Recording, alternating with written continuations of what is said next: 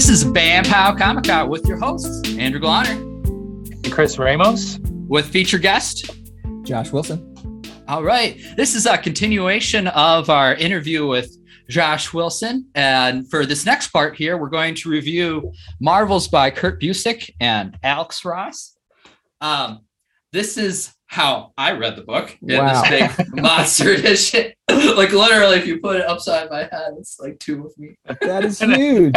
Yeah. And then that's how, Ramos is a dad. Amazing. Yeah. And it's funny. We were kind of always looking to review this book, and Chris's like copy that he originally had, he borrowed it. It got borrowed out, I guess. And so forever. I was like, from forever. It's in the void. And so I was like, Chris, I'll just get you a copy. And so there was like a sale on cheap graphic novels, and I was like, this is it. This is your book. Here you go. coming back home. Yeah. Yes. Was that so you owned it before, so this wasn't the first time you've read it? No, I'm always the old guy in these discussions. All right. So I read it. I remember when it came out, I remember seeing it on the stands because when it first came out in 1995, 1994, I was 15 years old. So I was full steam into comics everywhere. So I remember seeing it. They promoted the heck out of it. I mean, it was everywhere because at that time, like right now, Alex Ross is like, people know who he is. Right. He's the watercolor artist, you know. But back then, no one ever thought of hand painting an entire comic book, let alone in watercolor, let alone saying, I'm going to do this as a monthly series. Yeah. So Alex Ross really jumped into the mainstream just based on his skill alone, you know, and after that, of course, he went on to do just about everything, variant covers and Astro City and Kingdom Come, War on Crime and all that stuff. Yeah. So he really was catapulted in this, but I remember seeing it. They promoted the like the burning Human Torch cover like everywhere. It was everywhere. OG Human Torch. Yeah. so that's how I remember it. And at the time, I'm trying to remember. I may have read one or two issues. I didn't get a chance to read the whole story. And I think that may have been a combination of comics actually selling out in 1994, which is totally true.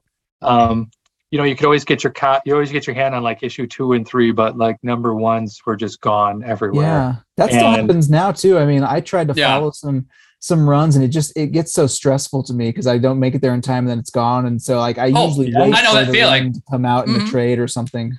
Yeah. I'll go, you have number 3, number 4. Where's number 1? Where did I pick that up? Oh, it's gone before you thought about the series. Oh, exactly. And when this came out, it wasn't like, you know, a mainstream. It wasn't, you know, a Captain America or anything. It was just hey, here's a new format. What do you guys think of reading a comic like this? So it was a little bit of an experiment, you know. But boy, it really caught on. And the copy that I read is the 25th anniversary edition. Okay, it's the deluxe. So it is hardcover. It's got a nice little slip on it. And nice. The difference between my copy and Andrew's copy is the 25th anniversary. Yeah, you can almost see the story itself is about halfway through the book. Yeah. Maybe even a quarter. And then the rest of it is all script and outlines and notes and all sorts of like character designs and sketches and things like you did in Twilight Custard. It's just fun to have all those extras. Mine has a lot of that stuff too, and it's fun how they all have different covers, but this says the remastered edition has got a lot of extras as well. But I love how they've all have different focuses on the characters and the different time periods as far as the covers concerned. That's very cool.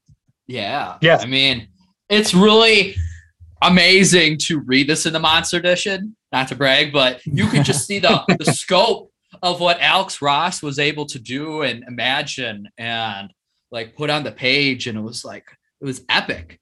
That's just the word for it. It's epic. It's huge. And he was able to accomplish a lot and tell like a really in-depth story. I wonder how big these pages were when he was actually, or the canvases were when he was actually making the page. That's a good question, because I'm familiar with the sizes of a traditional comic book page. They're all pretty standard size. They're like 11 by 14 sort of. I don't know if he really grabbed giant pieces of watercolor paper like that and just went at it, but maybe. Yeah, it's curious. It's like maybe they just kept it that way for reproduction. Yeah, it's like when you go visit like the Dali Museum, the Salvador Dali Museum, and you go there and like, oh my God, these paintings are humongous. They're like, you need like a huge ladder to get up top. I wonder, it'd be amazing to see a big giant Alex Ross like that. Tell me get on that. Yeah, exactly. Before we go too much farther, Josh, can you tell us your like comic book origins? Like, where did you start reading? What characters do you gravitate towards? Like things like that. For sure. And I kind of feel a bit like a poser only because I started with the characters before the comics. So like when I was growing up, the big thing for me was the 90s cartoons. Mainly Spider-Man was my absolute favorite. That's still my favorite iteration of Spider-Man. And then the X-Men and the Batman, all those 90s cartoons. Oh, absolutely. I was right there with you, man. Yeah, absolutely. And, and then I slowly picked up comics on and off throughout my life. And only seriously over the last like 5 years did I really start to read like some of the more adult, like graphic novels and a lot of stuff from Image, and then going back and reading a lot of Spider-Man because I love Spider-Man.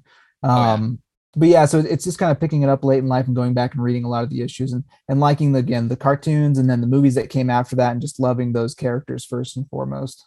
Right. It's kind of surreal to think that now they're picking up X-Men 97 with the new animated series, and then the Batman, the animated series, is getting the Caped Crusader tales. Ooh. And Ed Brubaker's coming on to it, they announced. So to write and things like that. So it's a crazy the times we live in now. It's capitalizing on our 90s nostalgia. I know, give it to me though, right? Yeah. Come on, you made it for me. It's good. I'll read.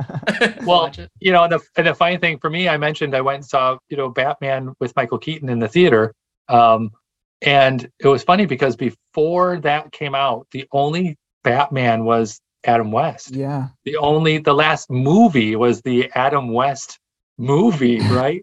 So like I remember going to see it, and then when I got out, because I went by myself, I was 10 years old, I went by myself. I don't know, I just was like, I'm gonna go see Batman. And people were like, oh, what'd you think? Kind of goofy, huh? It's Michael Keaton, he's a comedian. And I was like, Batman's real. That was creepy. Those versions are scary. They're not really that goofy at all. It became goofy afterwards after he dropped it, but yes, but it was just handled well, and I think that's what's happening now with comics too, is that there's this sort of revival of D&D. There's a revival of, comic book movies, obviously, and they're still running strong. And I think they're now saying, okay, this is new comics maybe need some help. In my opinion, they need to grab another audience because they're really still latching on to their original audience, from 30 years ago. Yeah. So they're trying to find what are new characters, what's the new direction, but also at the same time, they have such a huge backlog of a franchise. And I think that's where the collected editions and everything else sort of comes out. And Marvel's is still going strong, I think, because Alex Ross and Kurt, they wrote it as like a love story to fans. It's exactly what it is. As you're reading through it, you pick up almost every time you read it. I've probably read it 4 or 5 times.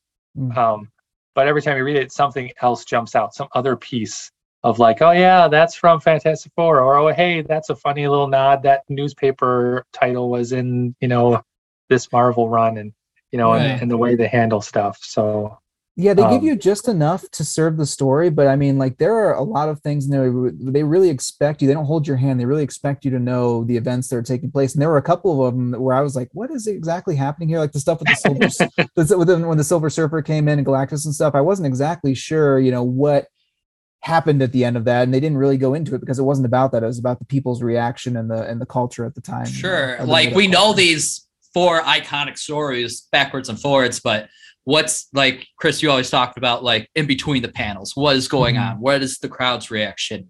And you are always like putting it, imagining it. And that's how you always like read comics, but like they actually put it and wrote a story about it and like the people's perspective and the photographer's perspective. I thought that was really interesting. Yeah.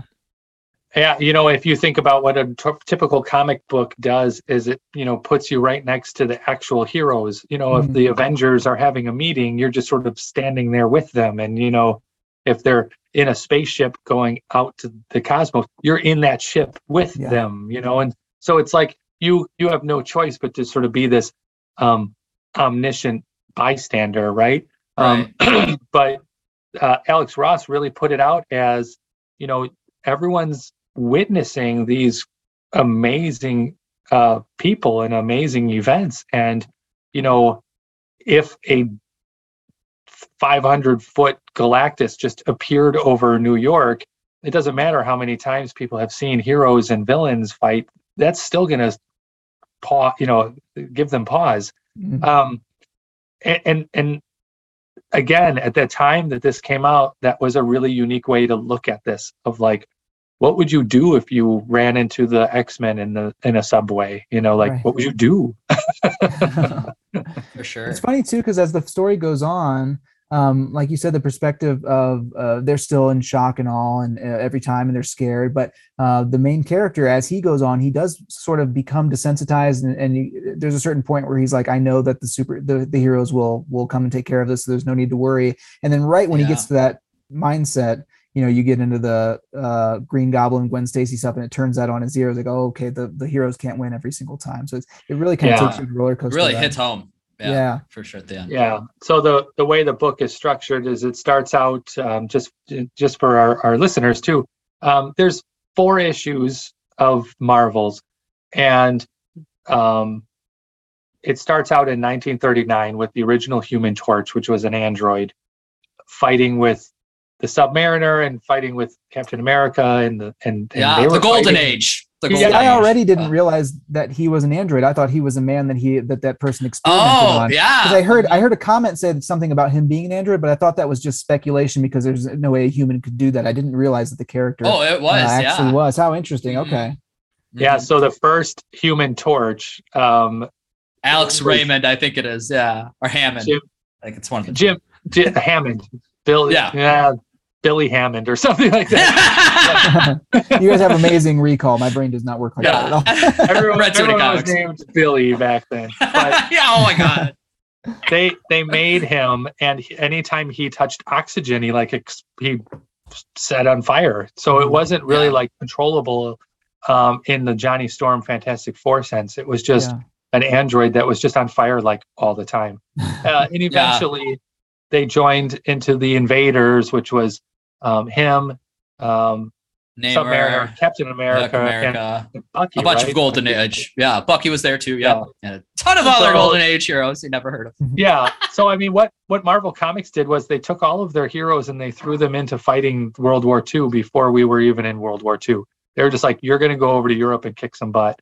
And everyone was like, America isn't even in the war. Well, send all our heroes. You guys go take care of it.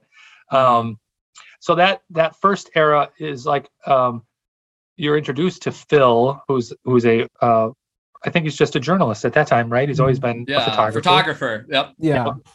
And then the next book, issue number 2, is like the 60s, and then the next book is the 70s, and then the last book is, I think, late 70s. It's like when he kind of just continues on seeing the X-Men sort of take over. And it, it's really cool because it starts out with these larger than life, super strong, Prince Namor and Captain America, and then it kind of goes into Spider-Man, Fantastic Four, and then it goes into mutants and X-Men, and you got to get to see how people are reacting and where like the prejudice is starting, right? Absolutely. I thought it was really interesting how he kind of romanticizes, like we said, the Marvels, all the superheroes, and he thinks they're larger than life. And the art just kind of draws you in as when you see like the Human Torch for the first time and like his case, you're like, whoa, what is this? We've never seen anything like this. And slowly the public is like against it, then it's for it.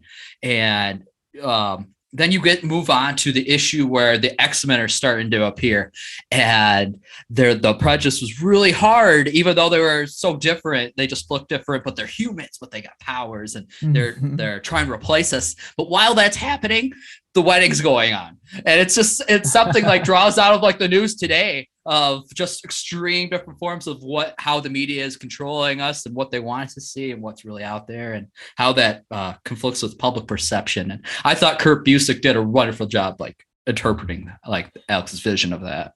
Yeah, and so smart with how people would handle it as well too, not believing it I just feel like you could drop these characters into today and the populace would act in a very similar way, or drop aliens in on us and they would be, they'd either attack it or they wouldn't believe that it's true.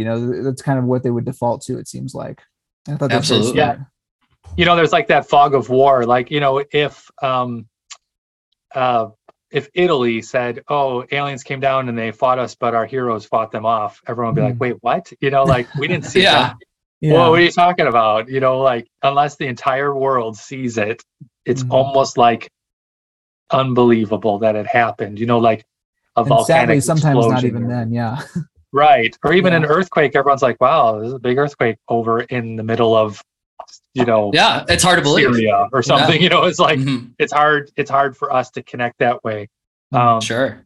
One good thing too I noticed reading it was the way Alex Ross, the way his artwork is it's almost hyper realistic, even though it's very quick watercolor. You could definitely tell that was the beginning of his career. I mean, right now his stuff's super detailed. Yeah. But yeah. The beginning of his career, it was just fast and loose. And he did it where it's hyper realistic, and you felt like things that I think we as comic book readers would sort of think as not amazing. Like, I guess the Human Torch is a good example, or like the Fantastic Four, a good example. But the way that he was illustrated, it was like, wow, it's very an epic feel, because you're way down on ground level, and these things are happening like over you all the time. Or even when literally when you get to Galactus too, he is the biggest thing they've ever saw before. And just the different angles they see it, like waist or from his feet up, and then from his like waist up. It's very they just can't fathom it. They think, "Oh, the world's literally ending right now." Yeah. Where are the Avengers? That was the thing that really got me. We're like, where are the Avengers? What? Where do they go? They're greatest heroes. They're not here. I thought that blew my mind. And then they're like, "A Fantastic Four. There's 4 of them. They can't do anything." And Josh, as a writer, I'm sure you picked up on the whole, way the pages are laid out. Andrew and I had mentioned before, I don't know how much Alex Ross has a hand in that, or whether Kurt said, "Hey, this is how I want the exact pages to lay out." Because even in the back of this book, they have a lot of examples of the script. And if you do take your time on it, there isn't really much direction, It's like sort of, Phil has Baxter Building in his background. He's in a tux. He's heading over with his camera into onlookers, point and gasp. It's like, okay, Yeah.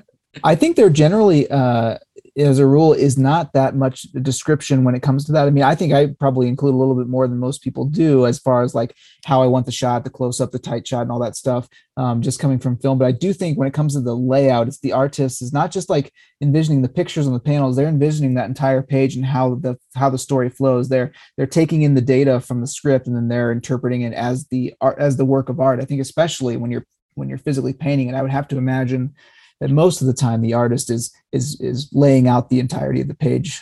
And I'm sure there's discussions about it, but I think it largely has to do with their art direction, I would imagine.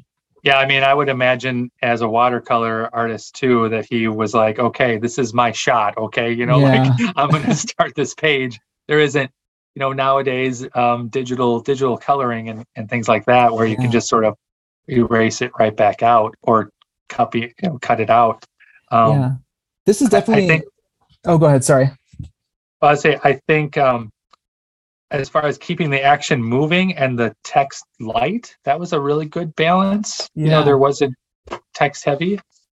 I agree, and the art, I was kind of not struggling with it, but I was going back and forth with it the entire time I was reading it, because it really is very striking, very beautiful. It to me has a vintage look to it. Even the costumes and such are very much of the time when the story takes place, which I really appreciated. Yeah. And the story is again very grounded. It's very human. So the only time where the art style kind of took me out of it was during the few kind of intense action sequences, because I don't think it lends itself to very fast movements and stuff. And so when that happened, you can really tell that it's a painting, and that the more grounded still shots are much more striking and beautiful to me than so every once in a while there's a big panel that's like kind of chaos, sort of like when you see like CG in the new MCU movies. Like if you focus on it too much, you're like, what is even going on here? But as a spectacle, right. And then in the individual shots, it has its merits. Yeah.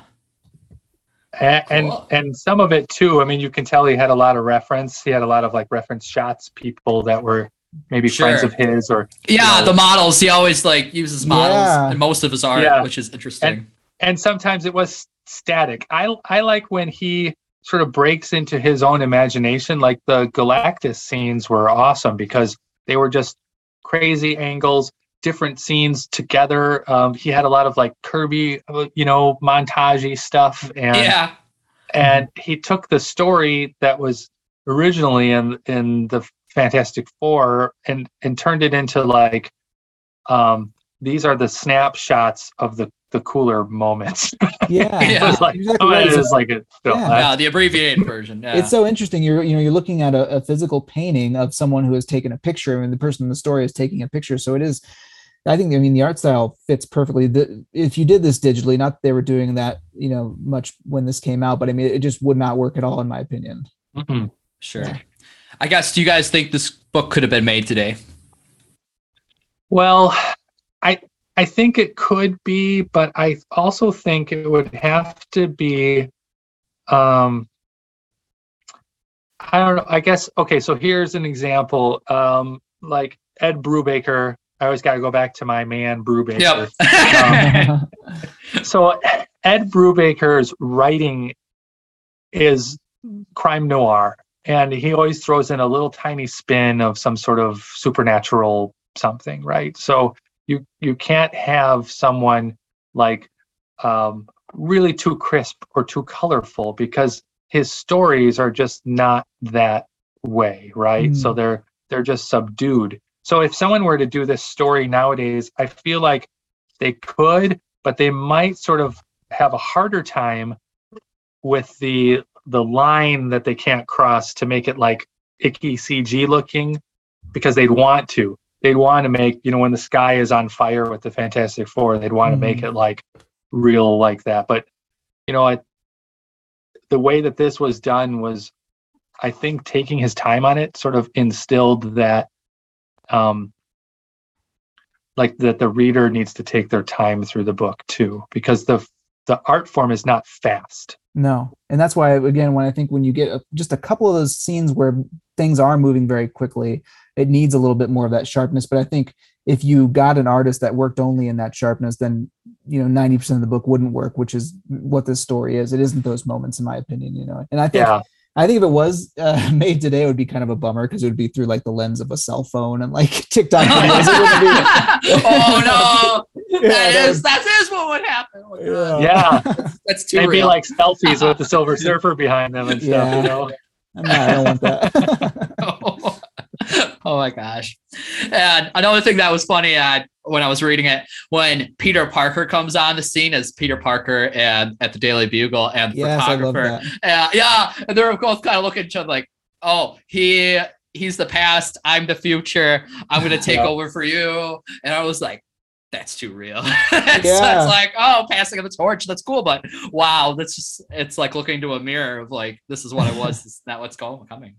I had to reread that a couple times too, because it comes at you so fast. I'm like waiting for Spider-Man to show up, because he's like on the cover. And it's only like a couple panels. Yeah, and I like love Spider-Man so much, and then I'm reading. I'm like, wait, that's Peter Parker, and I went back and reading. I was like, okay, that's him. It was very for sure surprising to me. Yeah. Mm-hmm. Josh, you should read Spider-Man Life Story. I don't know if you've seen that.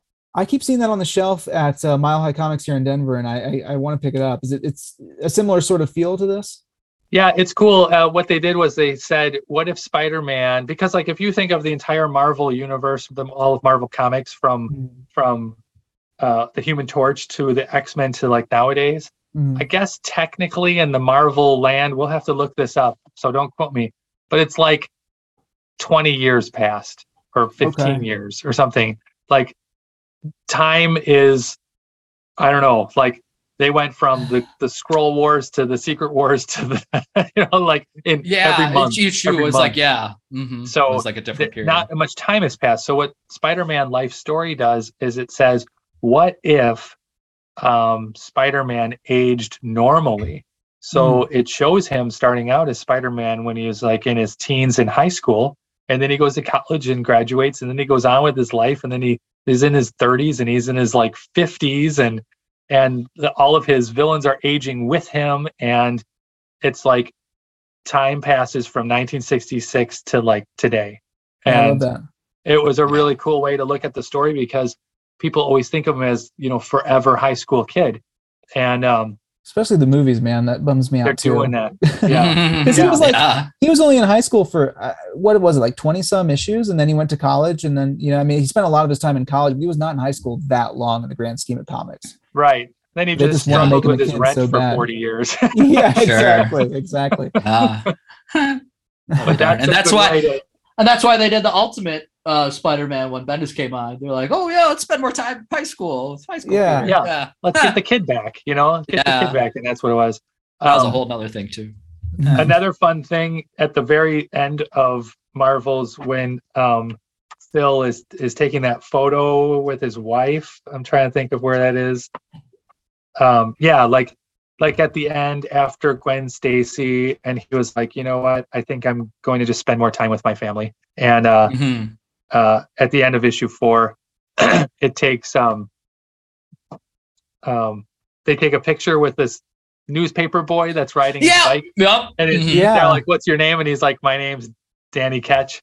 And I was like, that's the weirdest Easter egg you could have did. So he'll go on to become Ghost Rider. Okay. I was gonna say, you'll have to explain that to me.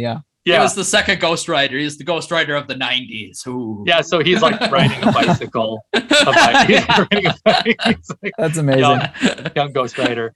Now, when Gwen Stacy died, when Gwen Stacy died, that was the end of a certain era of comic books in general, wasn't it? Largely seen that way. Absolutely. Mm-hmm. Well, so it made sense for the comic to kind of come to a conclusion, or his life story to come to a conclusion, kind of with that event. Yeah, because what happened when Gwen Stacy, and I've tried to explain this to like non-comic book people of just Spider-Man, because before Spider-Man was, Fantastic Four and Captain America and Iron Man and Thor and, and whatever happened, and you never really had like true loss, like real loss, really. Yeah. That wasn't somewhat reversible. And then they got to Spider-Man and they said, okay, listen, this is a regular kid who had no dreams of becoming a superhero. And then he gets bitten and now he is a superhero. And he loses Uncle Ben.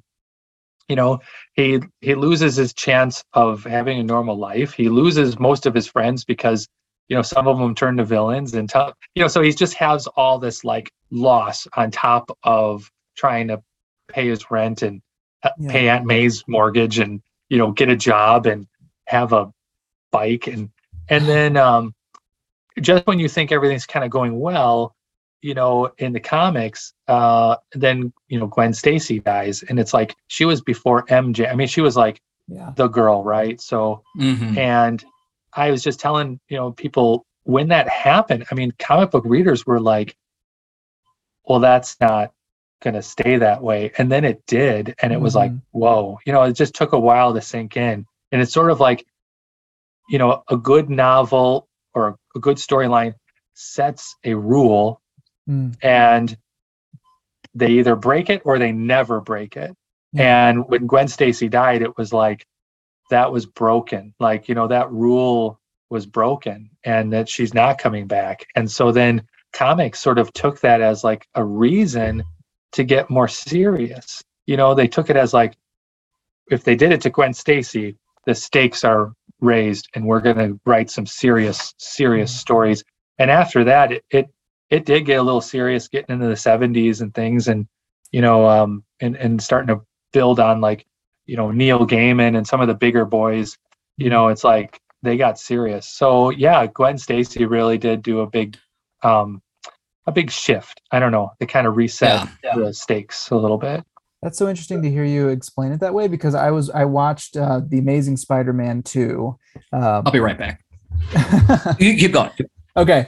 I was watching The Amazing Spider-Man 2 with an 8-year-old, and when Gwen Stacy died at the end of that movie, his first instinct was, oh, she's not dead, or, you know, she's not actually dead, or she's going to come back. And that's so interesting. It's the same exact thing as you're describing when you explain that story when it was happening to people reading the comic book.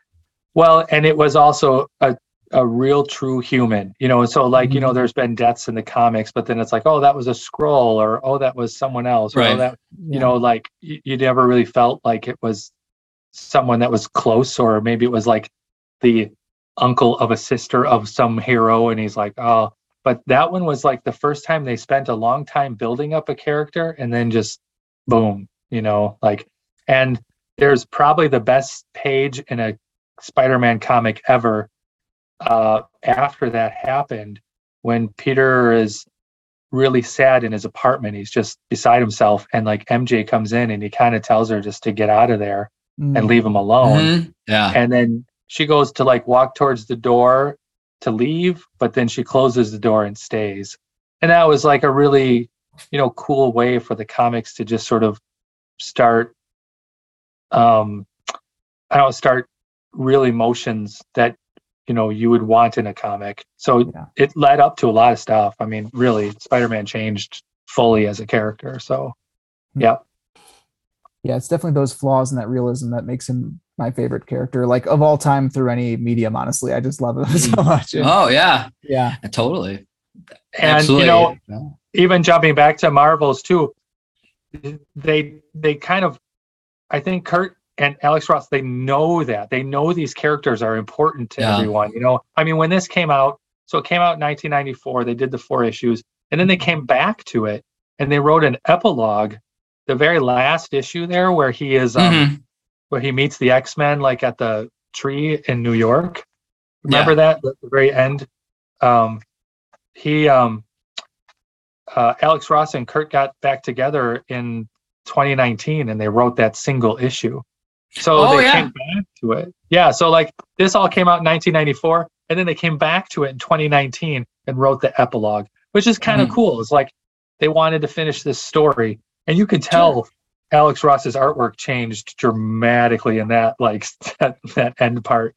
And they just, I don't know, it must have been knocking around in their brains all these years to say, we want to tie this up, you know, we want to put this back into a little bow and say, you know, Phil didn't just retire, but Phil looked back on a whole lifetime, and now, you know, passing the torch on to everyone. I think it's a good way to kind of think of it. You guys, I don't think mine included that. The digital one? Yeah, same here. Mine so you might have that in the 25th. Yeah, wow. Yeah, I need to check that out. Yeah, it's really you might, it's really cool. It's mostly I mean, the gist of it is Phil reappears with his family, and they kind of go to New York, and they bump into like Wolverine and Cyclops, but they're just people. They just bump into like regular people, and then we know them as the X-Men, so we're like, hey, look, there's Storm and everyone. And he's just there with his daughters, and his daughters are taking pictures, and the X-Men, a Sentinel appears, and the X-Men take care of it. And Phil was like, hey, look, you know, they really are doing good, kind of. That was like the idea. Sure. Yeah, I do think they needed a redemption of all these, when they did have their issues came up. They were trying to figure out like the segregation thing and the fearing of the X-Men and how to come to terms with it, but they never really, I guess, solved that at the end. Yeah. So it was, I guess that's really cool to hear that they did actually give them some justice at the end and show that they are heroes.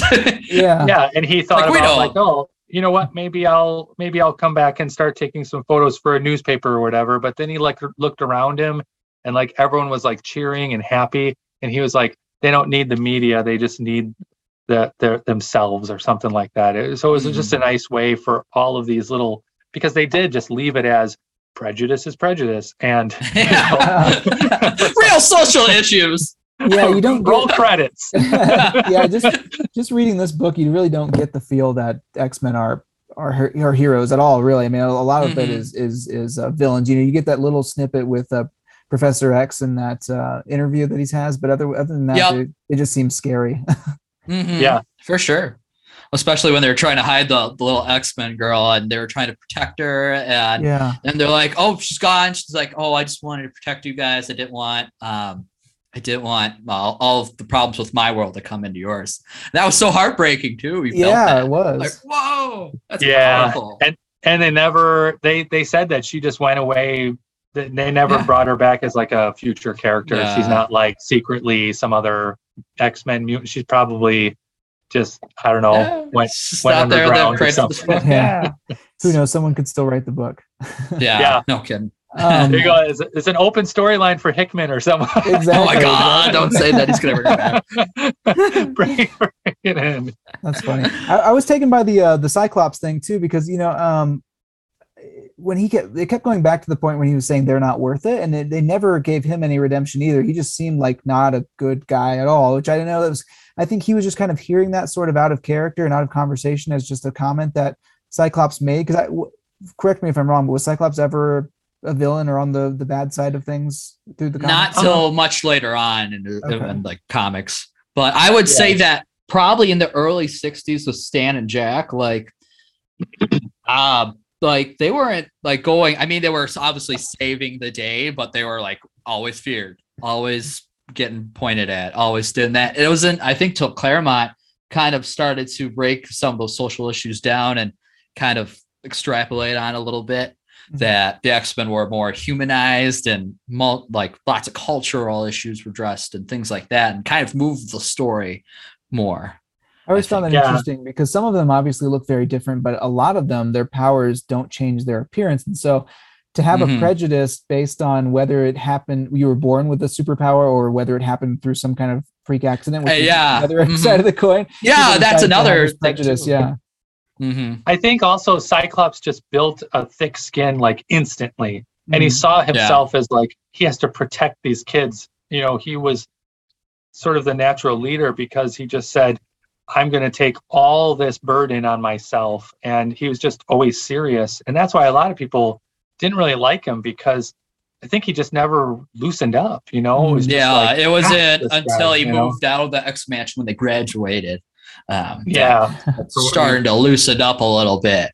Moved to X Factor or something. I don't know. But that was just their shtick at the time, was just everyone hates you all the time, and if you go out in public, you're not going to be happy. And so they just kind of did their job and sort of blended away. I mean, they didn't have like the Ninja Turtle mentality. They did their jobs and then they went back to just being not very exciting, I guess. But it's funny, they show the personalities of each character in this book too. Very subtle, and they only have like one page to do it. So it's really well done to kind of keep the story moving, and you get the idea. This, I think, if you're not a longtime reader, you can still read this. It'll introduce you to a lot of characters that you can then go search out and then come back to it. That would be my, come back to it 2 years from now, read it again. Right. And you'll appreciate it a lot. Yeah. You'll really appreciate it all over again. Yeah. It makes me want to dig into that Fantastic Four, Silver Surfer stuff. Because that's absolutely. I have some blind spots, even though I love the Fantastic Four, but that whole Silver Surfer saga, I don't really know much about that at all, actually. Oh, yeah. Mm-hmm. Definitely just read like the first 30 issues of Fantastic Four, and they're like the best run in comics that's ever. Awesome. Really, it's really great. Cool. And they set up a lot. It was really interesting how praised and romanticized the Fantastic Four were. Like you always said, they were the first family of Marvel, and this really hit it home on the dot. Yeah. To see that. Like the royal family with the big wedding and stuff. Yeah, they definitely did a great job. Oh, yeah. Mm-hmm.